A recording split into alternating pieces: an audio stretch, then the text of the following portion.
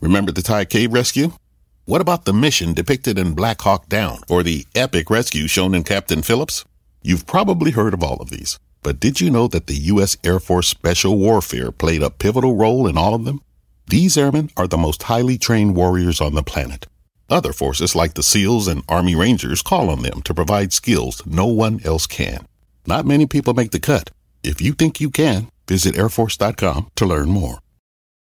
Sometimes it takes a different approach to help you unlock your true potential. With Capella University's game-changing FlexPath learning format, you gain relevant skills you can apply to your career right away. Earn your degree from an accredited university and be confident in the quality of your education. Imagine your future differently at capella.edu. Capella University is accredited by the Higher Learning Commission. Learn more at capella.edu/accreditation.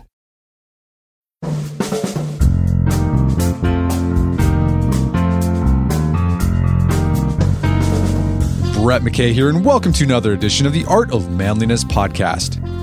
Attend the graduation of a college senior, and the commencement speech is likely to include a few themes. Do something big. Make a name for yourself. Change the world.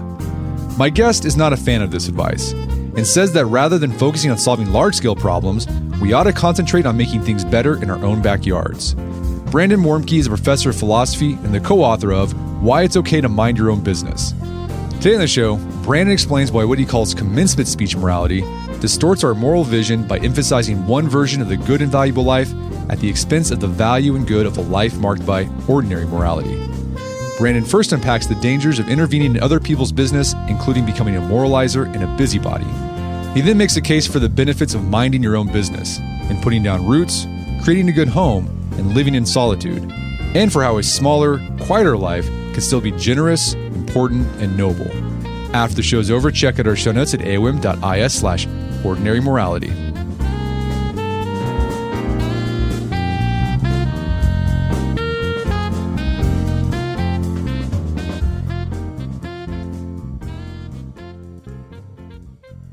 All right, Brandon Warmke, welcome back to the show. Thanks for having me, Brett. So we had you on a few years ago to talk about your book, Moral Grandstanding. You got a new book out called Why It's Okay to Mind Your Own Business. And this is really interesting. It's about minding your business morally. What's interesting is you're a moral philosopher. So you wouldn't think a moral philosopher would say, hey, just mind your own business. But you make the counterintuitive case that to make the world a better place, you might start just minding your own business and just focusing on your inner circle that you have in your life. And you start out the book talking about that there's two types of morality that you see out there. You call one type commencement speech morality and the other ordinary morality. What are the differences between the two? So commencement speech morality, if anyone's ever been to a commencement speech, when I talk about this sort of outlook, they almost immediately know what I mean.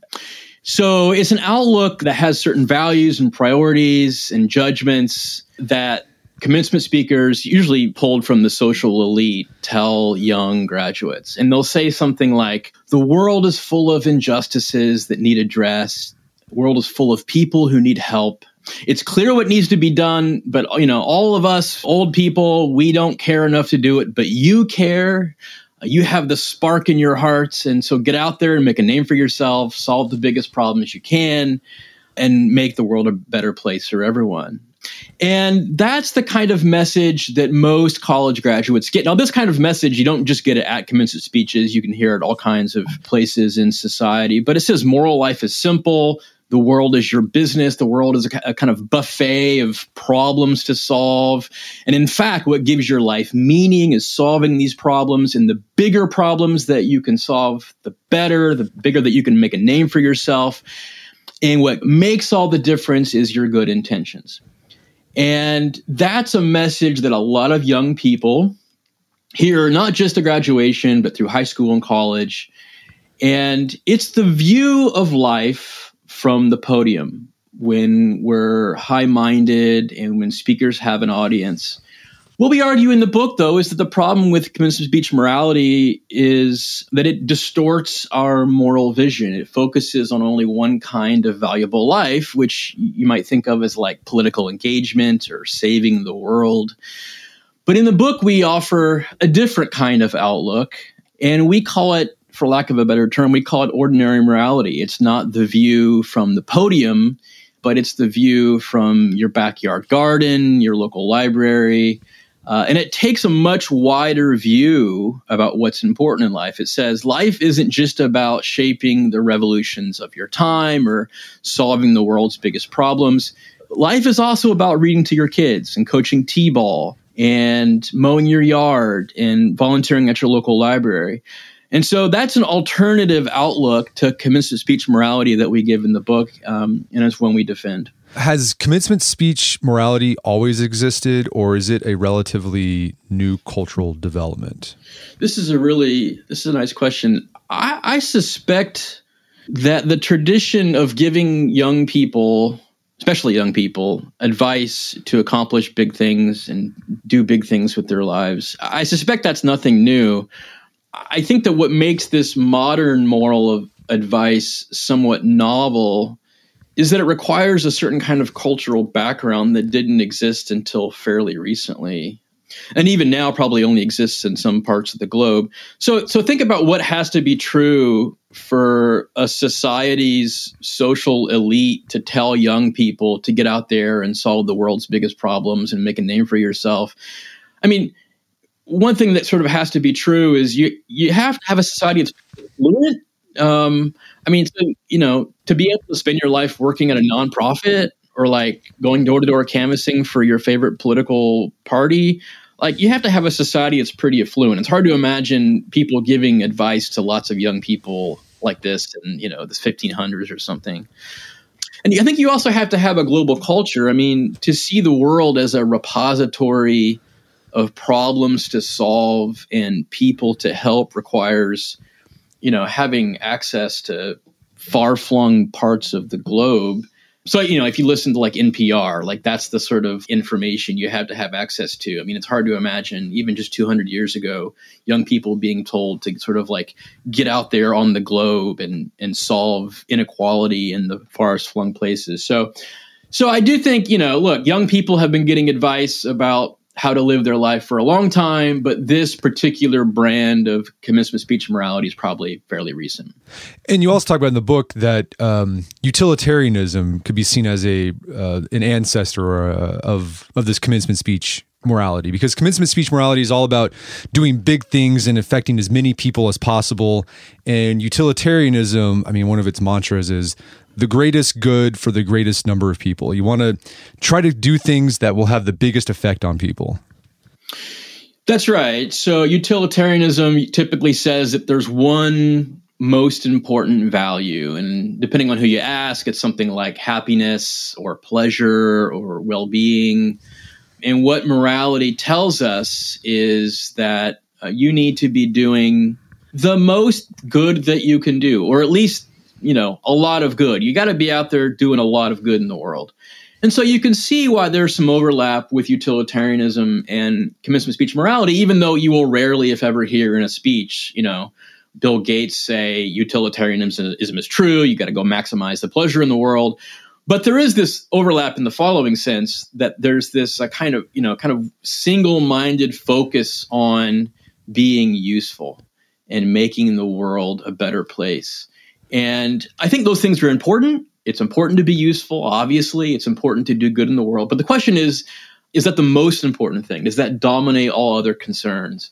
And one of the things we argue in the book is that's a very distorted moral vision. Yeah, because it ignores just the small day-to-day things. It ignores spending time with a parent who is aging and has dementia, and you're watching The Price is Right with them for, the 10th time this week or something like that. Utilitarianism be like, well, you're doing some good, but you could be doing more good if you spent time on some other project or group that's doing more good for more people. That's right. So the first half of the book is about the dangers of minding other people's business, and the second half is about the merits of minding your own. And one of the dangers of not minding your own business is that it can turn you into a moralizer. There are different forms of moralizing that exist, but you concentrate on a particular type in this book. What type is that? So The kind of moralizing that we focus in the book involves overstepping boundaries when it comes to enforcing morality. And to see what I mean, so just think about what we do when we enforce morality. So morality is important. It's important for people to do good things and avoid doing bad things.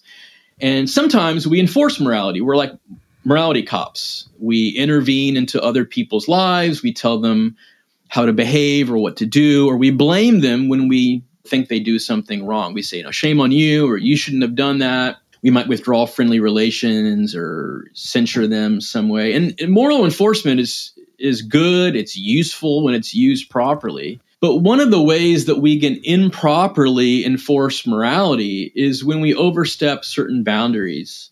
So the idea is that, look, just because, even if you're right that someone has done something wrong, that doesn't mean you always have a right to enforce morality. Our rights to enforce morality are limited. So sometimes they're limited just because the thing isn't that important. So suppose you hear someone at the park lying on the phone about their present whereabouts. They say they're at work, but they're actually at the park.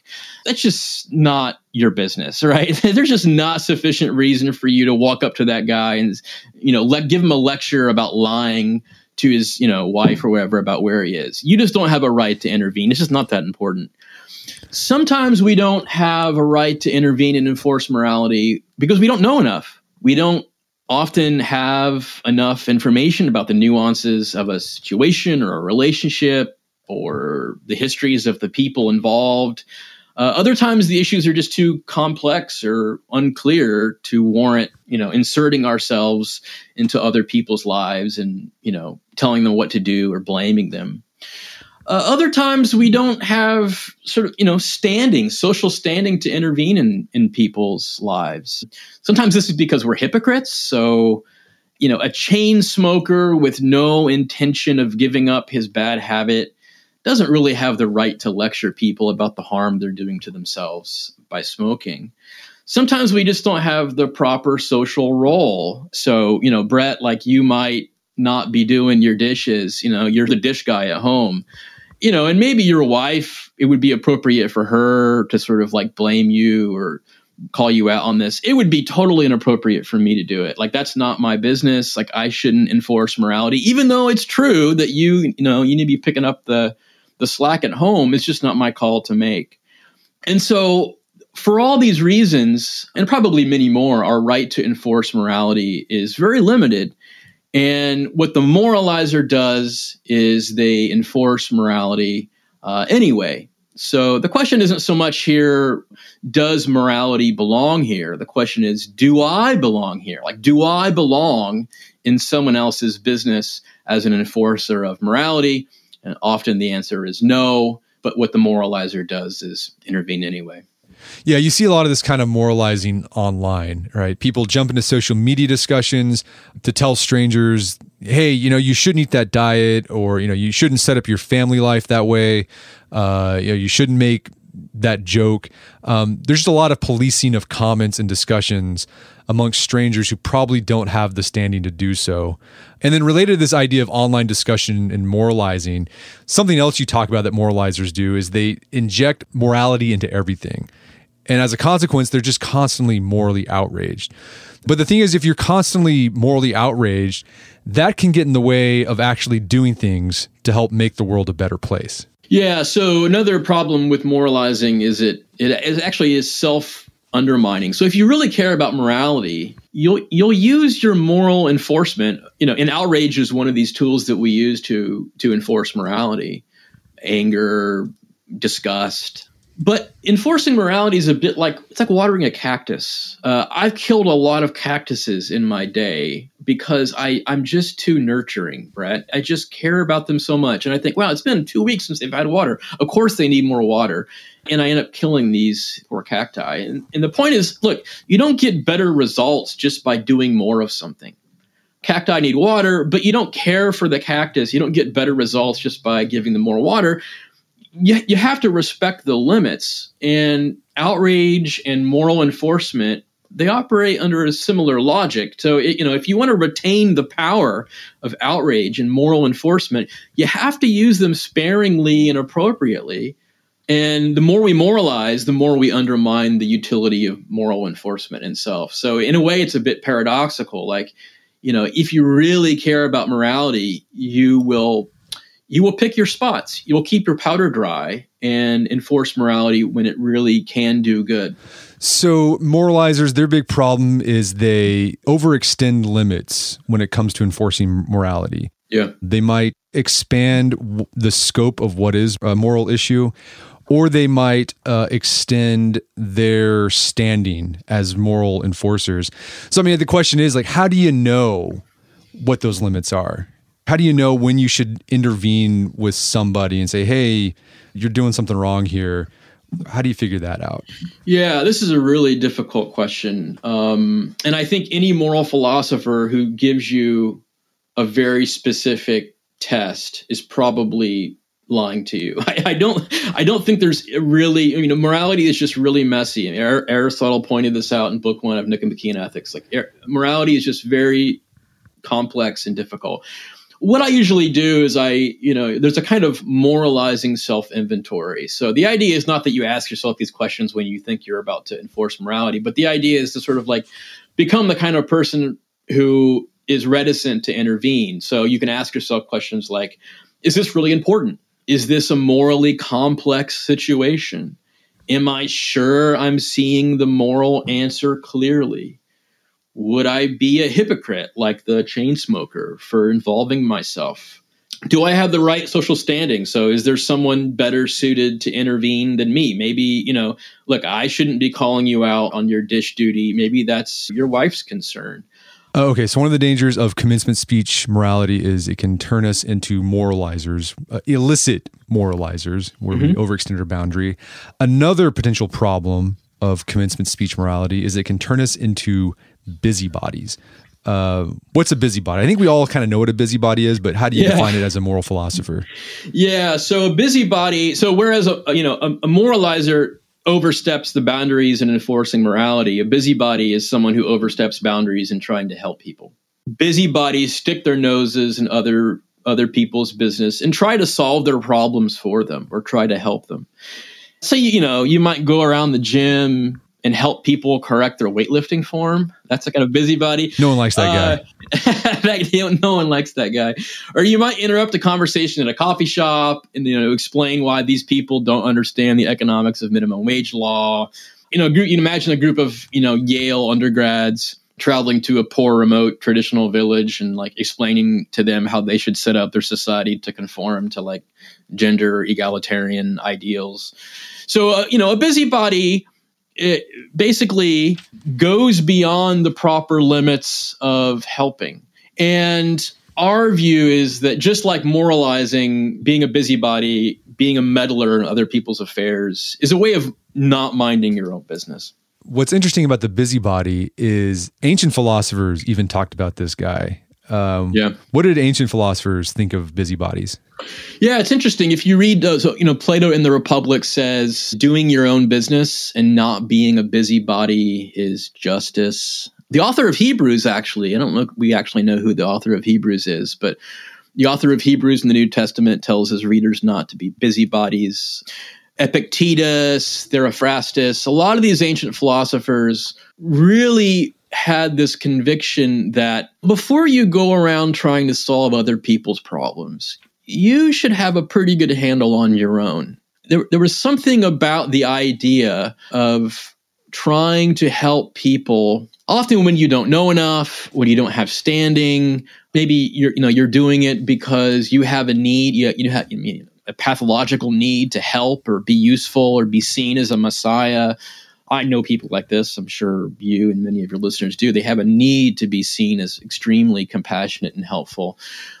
This type of character really bothered a lot of ancient philosophers, and I think it's a part of sort of the history of moral thinking that we have lost in a lot of Western society. Is that look, everyone agrees helping is good. It's good to help people, but I think a lot of people find it counterintuitive that you could actually do something inappropriate by trying to help people.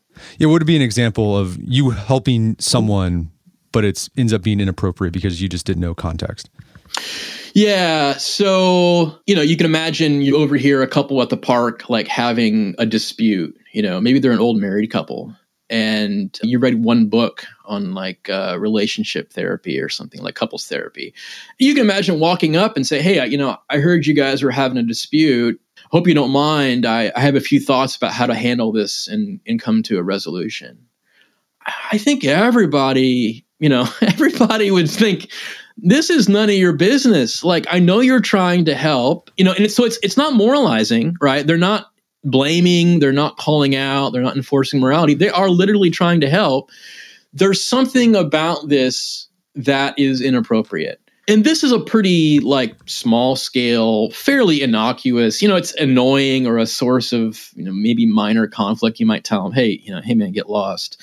But the problem is that you can also be a busybody and meddle in other people's affairs on a larger scale. So you think about certain kinds of disastrous military actions. There's a lot of failed public policy of what the government tries to do when they're trying to help. And even, a lot of counterproductive humanitarian intervention. It's sort of coming to light now that a lot of traditional charity just lines the pockets of warlords and corrupt dictators and so on. And so, just because someone's heart's in the right place, they, for all kinds of reasons involving the world being extremely complex, they might end up doing more harm than good. This made me think of one of Immanuel Kant's ideas. Kant said you had to balance respect and love in your interactions with people.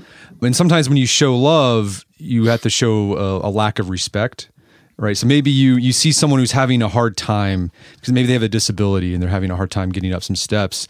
The love part will be like, well, I need to go help this person. But when you're doing that, you're putting that person in an inferior position. Like, they need to be helped and I am the helper. Yeah. And Kant would say, well, maybe they don't want your help because that would be a lack of respect.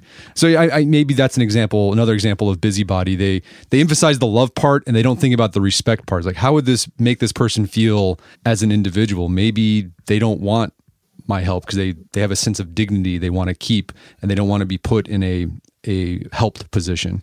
Right. Yeah, good. So the Kantian idea, as you rightly point out, has to do with, it's like autonomy, like fully functional, mature, moral adults.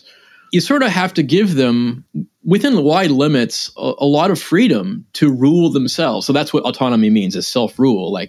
And often what that means, and I think most good parents realize this, is you have to let children and adolescents self-rule, often in ways that are hurtful to themselves. Because what you're teaching them is something like how to make wise decisions, how to take responsibility for their actions. And there's something inappropriate and, as you point out, condescending about intervening in other people's lives, always trying to help them. Is, like Epictetus says, who put you in charge? Who put you? Are you the queen bee of the hive? Are you the bull of the herd? Who put you in charge of these people's lives? And so, I think in that respect, Kant was onto something. Sometimes you just have to mind your own business and let people make their own decisions. So again, the question that this raises is when do you intervene? I think one of the lessons from this discussion of busybodies is thinking about, well, what are the kinds of moral virtues that can only be exercised with people close to us? A friend of mine, David McPherson, has an excellent book called The Virtues of Limits. I highly recommend it. And one of the things he says is, look, morality requires sometimes treating people close to you differently than others. It doesn't mean you shouldn't be compassionate in ways that are appropriate to people across the globe. But it does require often treating your neighbor, your friend, the stranger at the grocery in special ways as well. We're going to take a quick break for a word from our sponsors. Wedding season is coming up, and if you are preparing for the big day, I know wedding planning can be really intimidating, but finding the perfect suit shouldn't be. Indochino makes it easy to get a fully customizable suit right from your home. Don't just wear any suit on your big day, wear a custom made-to-measure suit. Suits start at just $499, which is about the same price you'd pay for an off-the-rack suit at a department store. And they've also got custom made-to-measure shirts starting at just $89. So I've talked about my Indochino suit on the podcast before. They've been a long-time podcast sponsor. It's navy blue. The measuring process was super easy. They got these video guides you follow. You'll need another set of hands to help you out with that. But the really fun part is customizing it. Got to customize how I wanted the lapels on the jacket, the pockets, the lining. I went no pleats on the pants on this suit. A lot of fun. And then in a few weeks, you have a made-to-measure custom suit sent directly to your door. When planning your wedding, get a suit as unique as you with Indochino. Go to Indochino.com and use code manliness to get 10% off any purchase of $399 or more. That's INDOCHINO.com, promo code manliness. If you're like my family, we're getting to the busy part of the year. Spring sports are happening, a lot of after-school activities. So sometimes planning and cooking dinner, just don't have time for that. That's where Factor Meals comes in. With Factor, you get fresh, never frozen meals that are chef-crafted, dietitian approved, and ready to go in just 2 minutes. With Factor, you get restaurant quality meals that are ready to heat and eat whenever you are. No prepping, no cooking, no cleanup needed. It's also less expensive than takeout, and every meal is dietitian approved to be nutritious and delicious. So we've been using Factor meals in the McKay household for a while now. There's a lot of reasons why we like them. First off, the food tastes great. Last week I had creamy pesto pork chop with spinach, cauliflower rice, roasted green beans. Tasted fantastic. But the big selling point, it's easy. There's no cooking. There's no cleaning up. It's great for those nights when you're busy and you don't have much time to take care of dinner and you don't want to do takeout because you feel gross after takeout. If you'd like to try Factor Meals, head to factormeals.com/manliness50 and use code manliness50 to get 50% off. That's code manliness50 at factormeals.com/manliness50 to get 50% off. Check it out today and make sure to check out the creamy pesto pork chop. It's really good. Daylight saving time is starting up again. The goal of this is to give us more daylight from March through November. By setting our clocks forward, it may feel like there are more hours in the day, but if you're hiring, it doesn't necessarily help you find qualified candidates for your roles any sooner. There is only one way to do that: ZipRecruiter. And right now you can try it for free at ZipRecruiter.com/manliness. ZipRecruiter works around the clock to help you find qualified candidates. Once you post your job on ZipRecruiter, they send it to 100 plus job sites so you can reach more of the right people. ZipRecruiter's smart technology also quickly scans thousands of resumes to identify people whose skills and experience match your job. Spring forward with a new hiring partner, ZipRecruiter, and find top talent sooner. See why 4 out of 5 employers who post a job on ZipRecruiter get a quality candidate within the first day. Just go to this exclusive web address to try ZipRecruiter for free.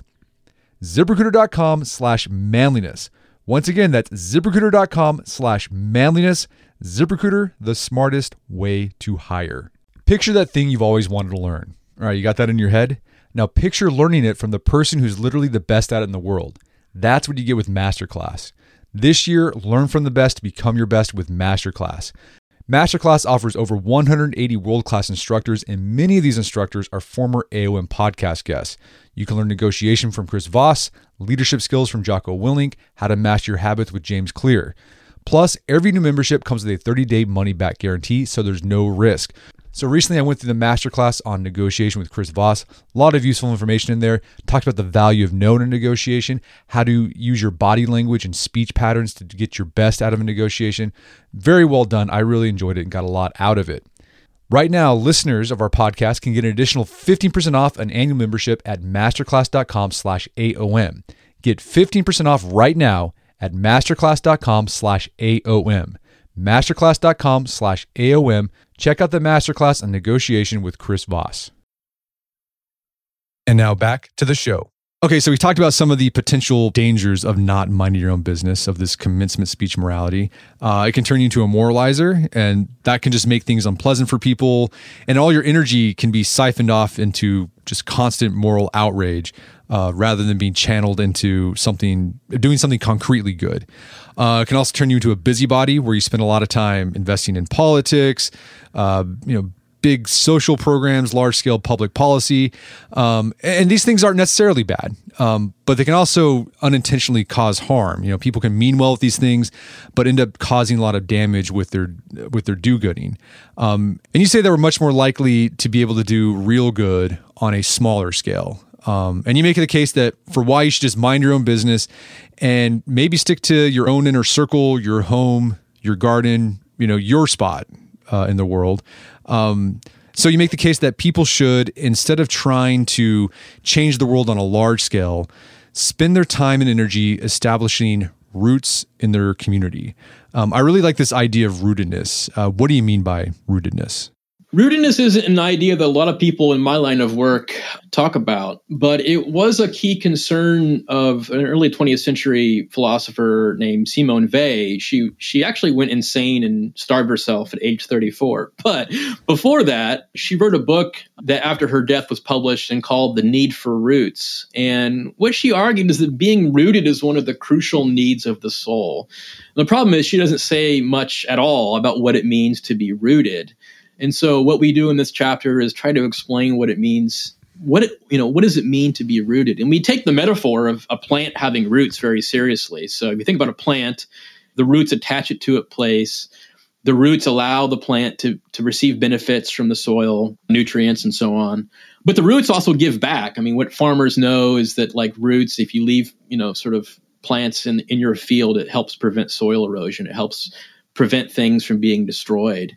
And the idea is that for a human to be rooted is very similar. So rooted people are attached to a place. They feel at home there. They have affection for the place. They're loyal to it. They know it and love it, and they miss it when they're away from it. There's an entire literature in psychology on place attachment.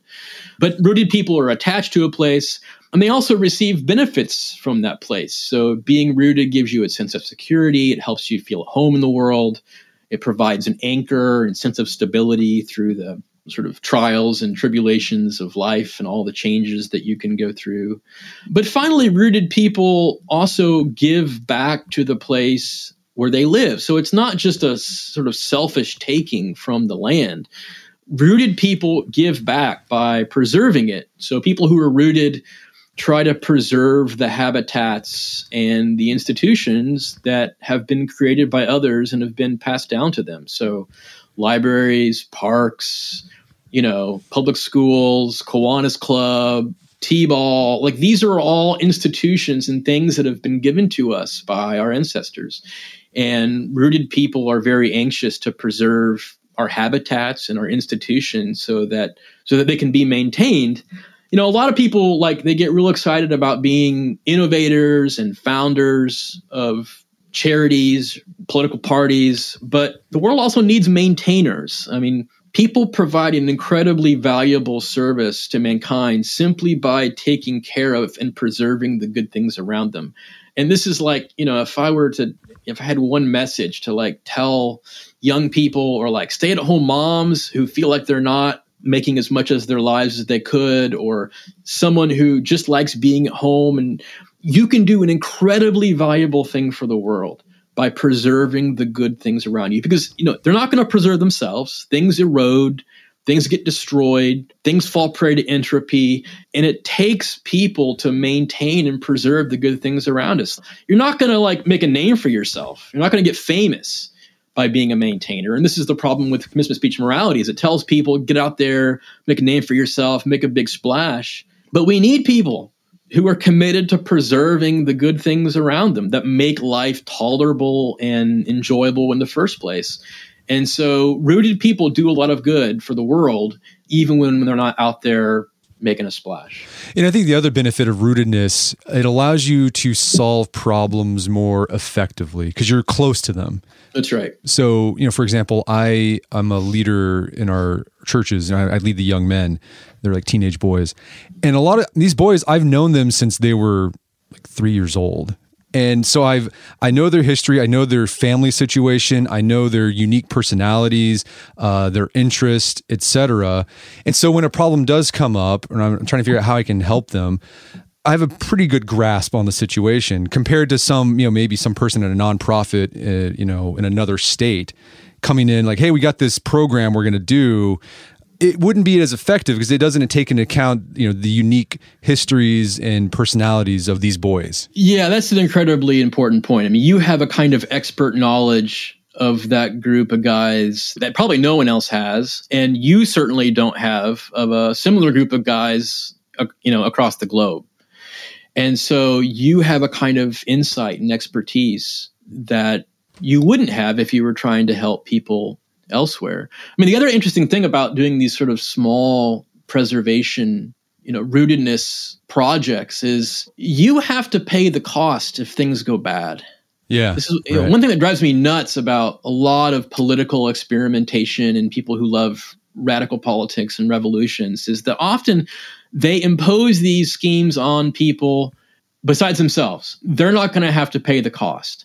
And so, if you want to introduce a radical, risky scheme to your local community, you have skin in the game, and you will probably be more risk averse and more cautious about radical change, and instead be more interested in preserving the good things around you. As imperfect as they are, it's better than destroying everything. Right. And so, volunteering to be the T-ball coach, volunteering for Big Brothers, Big Sisters in your area, that stuff, you might not think it has a big impact, but it does. Like, it really does. And I'm sure all of us listening know of a teacher we had in elementary school or high school, or a mentor we had, a sports coach, that had a big impact on our life. And they weren't doing the commencement speech morality. They're just trying to help this one kid, and that's all they were thinking about. But their little efforts had rippling effects across time. Huge effect. You just never know. So I'll be transparent with you. When I was writing part of this chapter for this book, I felt really guilty because I didn't feel like I was practicing what I preached. And so this is a true story. I signed up for Big Brothers, Big Sisters.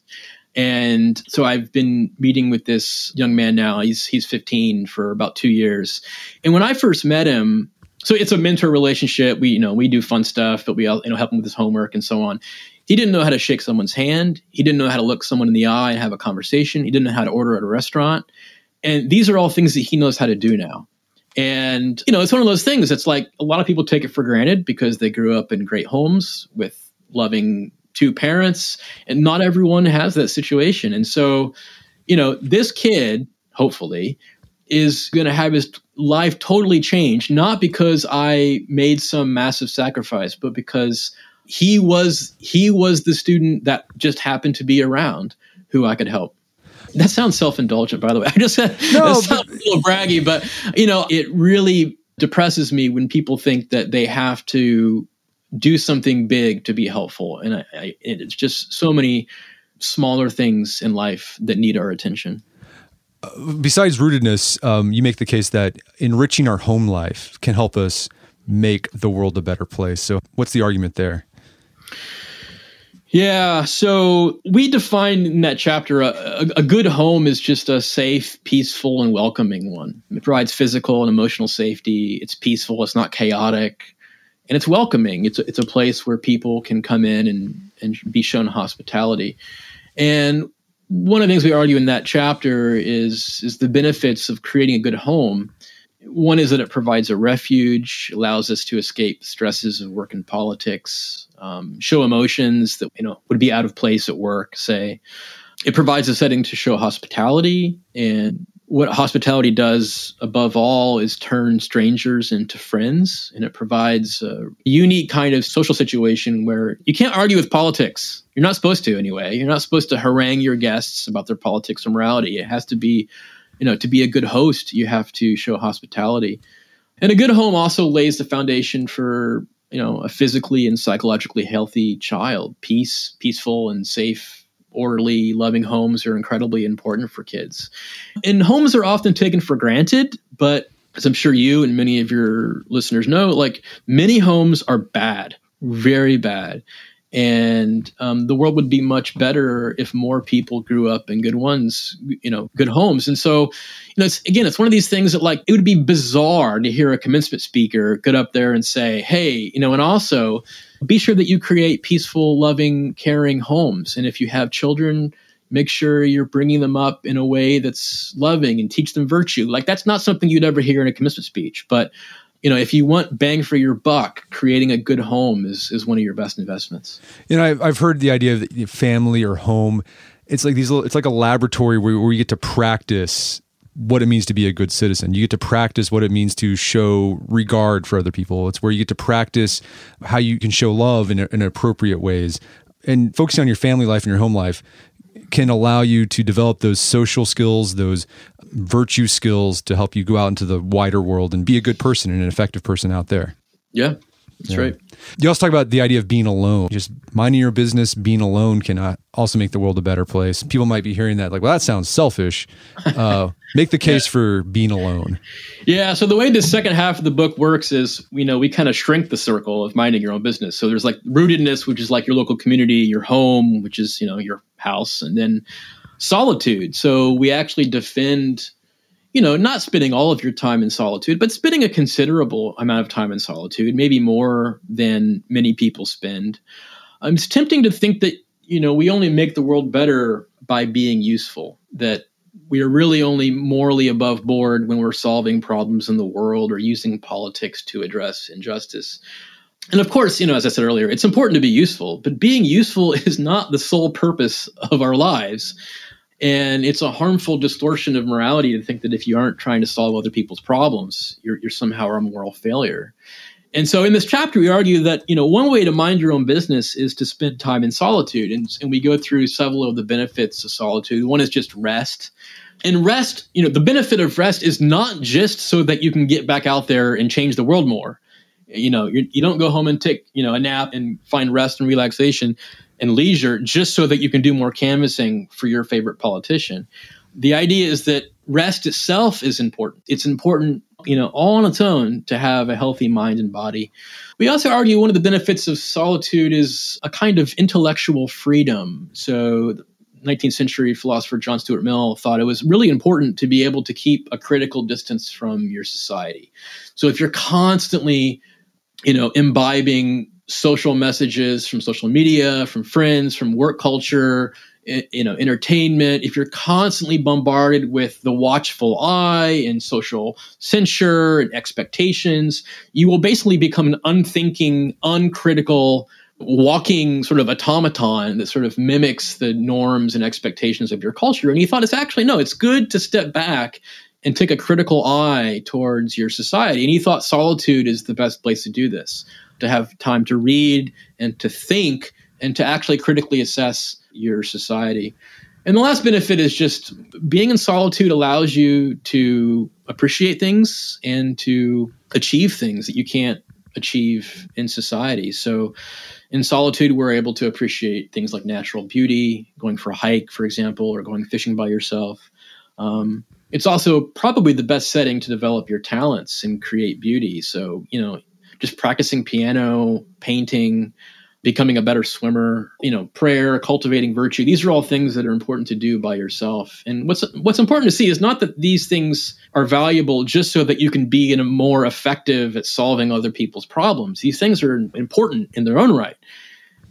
Roger Scruton, who's passed away a few years ago, is a philosopher I really admire. He says, look, humans are not here merely to be useful. You are here to be lovable. And what we argue in the book and how we conclude is that solitude is one way for us to become people for whom love and appreciation are fitting responses. We're not here just to be tools and to be useful. We're here to be lovable. It's interesting you mentioned John Stuart Mill, and he was a utilitarian, right? And he was raised to be a utilitarian Ubermensch. Like his dad raised him from since he was a kid to become the ultimate utilitarian. And so John Stuart Mill, his whole young life was dedicated to these big projects. He fought for women's suffrage, in slavery, etc., alleviating poverty. And his whole identity was wrapped up in this idea of being a moral reformer and trying to make the world a better place. But then in his 20s, he had an existential crisis and he got depressed. And the thing that put him in the funk was he thought, what if suddenly all these things I'm trying to fight for, they were realized? Like all the changes in institutions and opinions that I'm looking forward to, they were immediately solved the way I want it. And he asked, would this be a great joy to me? And he said the answer would have been no, because I would have nothing to work for. Because I've tied up my identity and my happiness and all these things. And so it put him in an existential funk. I mean, he contemplated suicide. And the thing that saved him was what you were talking about, finding things to do for their own sake. So he got really into poetry. That was his thing. He just spent time alone reading and appreciating poetry just for the sake of reading and appreciating poetry. Yeah, that's a nice little background story to Mill. I mean, I think it illustrates two things. One is the dilemma of the activist and moral reformer, is that when you derive most or all of your identity from accomplishing social or political ends, what are you left with when you're done? And I think a lot of people do have a crisis of identity when they accomplish their goals. They have to find new ones or invent new problems to solve. I think the other thing that his life shows is, it's a kind of concession to many of our critics. So a lot of our critics are going to be utilitarians or social reformers, people who think it's really important to be out there on social media and having discussions. I mean, these are all things that are right up Mill's alley. However, in spite of all that, he also recognized the importance of these other kinds of goods in life. Life is not just about being politically active and solving social problems. You also, for example, have to spend time in solitude. And so that's a kind of even if you disagree with us about a lot of this book, I think his example shows that commencement speech and morality cannot be your entire outlook. Well, Brandon, this has been a great conversation. Where can people go to learn more about the book and your work? Well, the book is on Amazon and most online booksellers. And so that's where you can find it. You can also just Google me, and that's about it. That sounds like enough information. Fantastic. Well, Brandon Warmke, thanks for your time. It's been a pleasure. Thanks so much, Brett.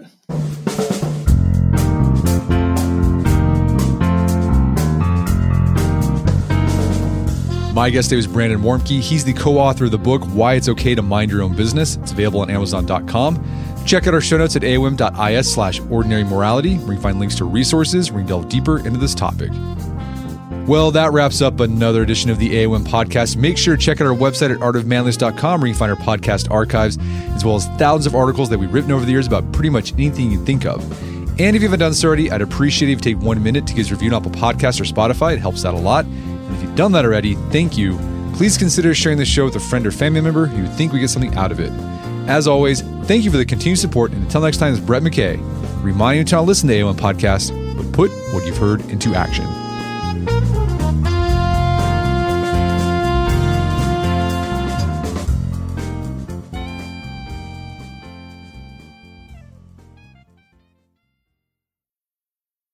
Remember the Thai cave rescue? What about the mission depicted in Black Hawk Down or the epic rescue shown in Captain Phillips? You've probably heard of all of these, but did you know that the U.S. Air Force Special Warfare played a pivotal role in all of them? These airmen are the most highly trained warriors on the planet. Other forces like the SEALs and Army Rangers call on them to provide skills no one else can. Not many people make the cut. If you think you can, visit airforce.com to learn more. At Capella University, you'll get support from people who care about your success. From before you enroll to after you graduate, pursue your goals knowing help is available when you need it. Imagine your future differently at capella.edu.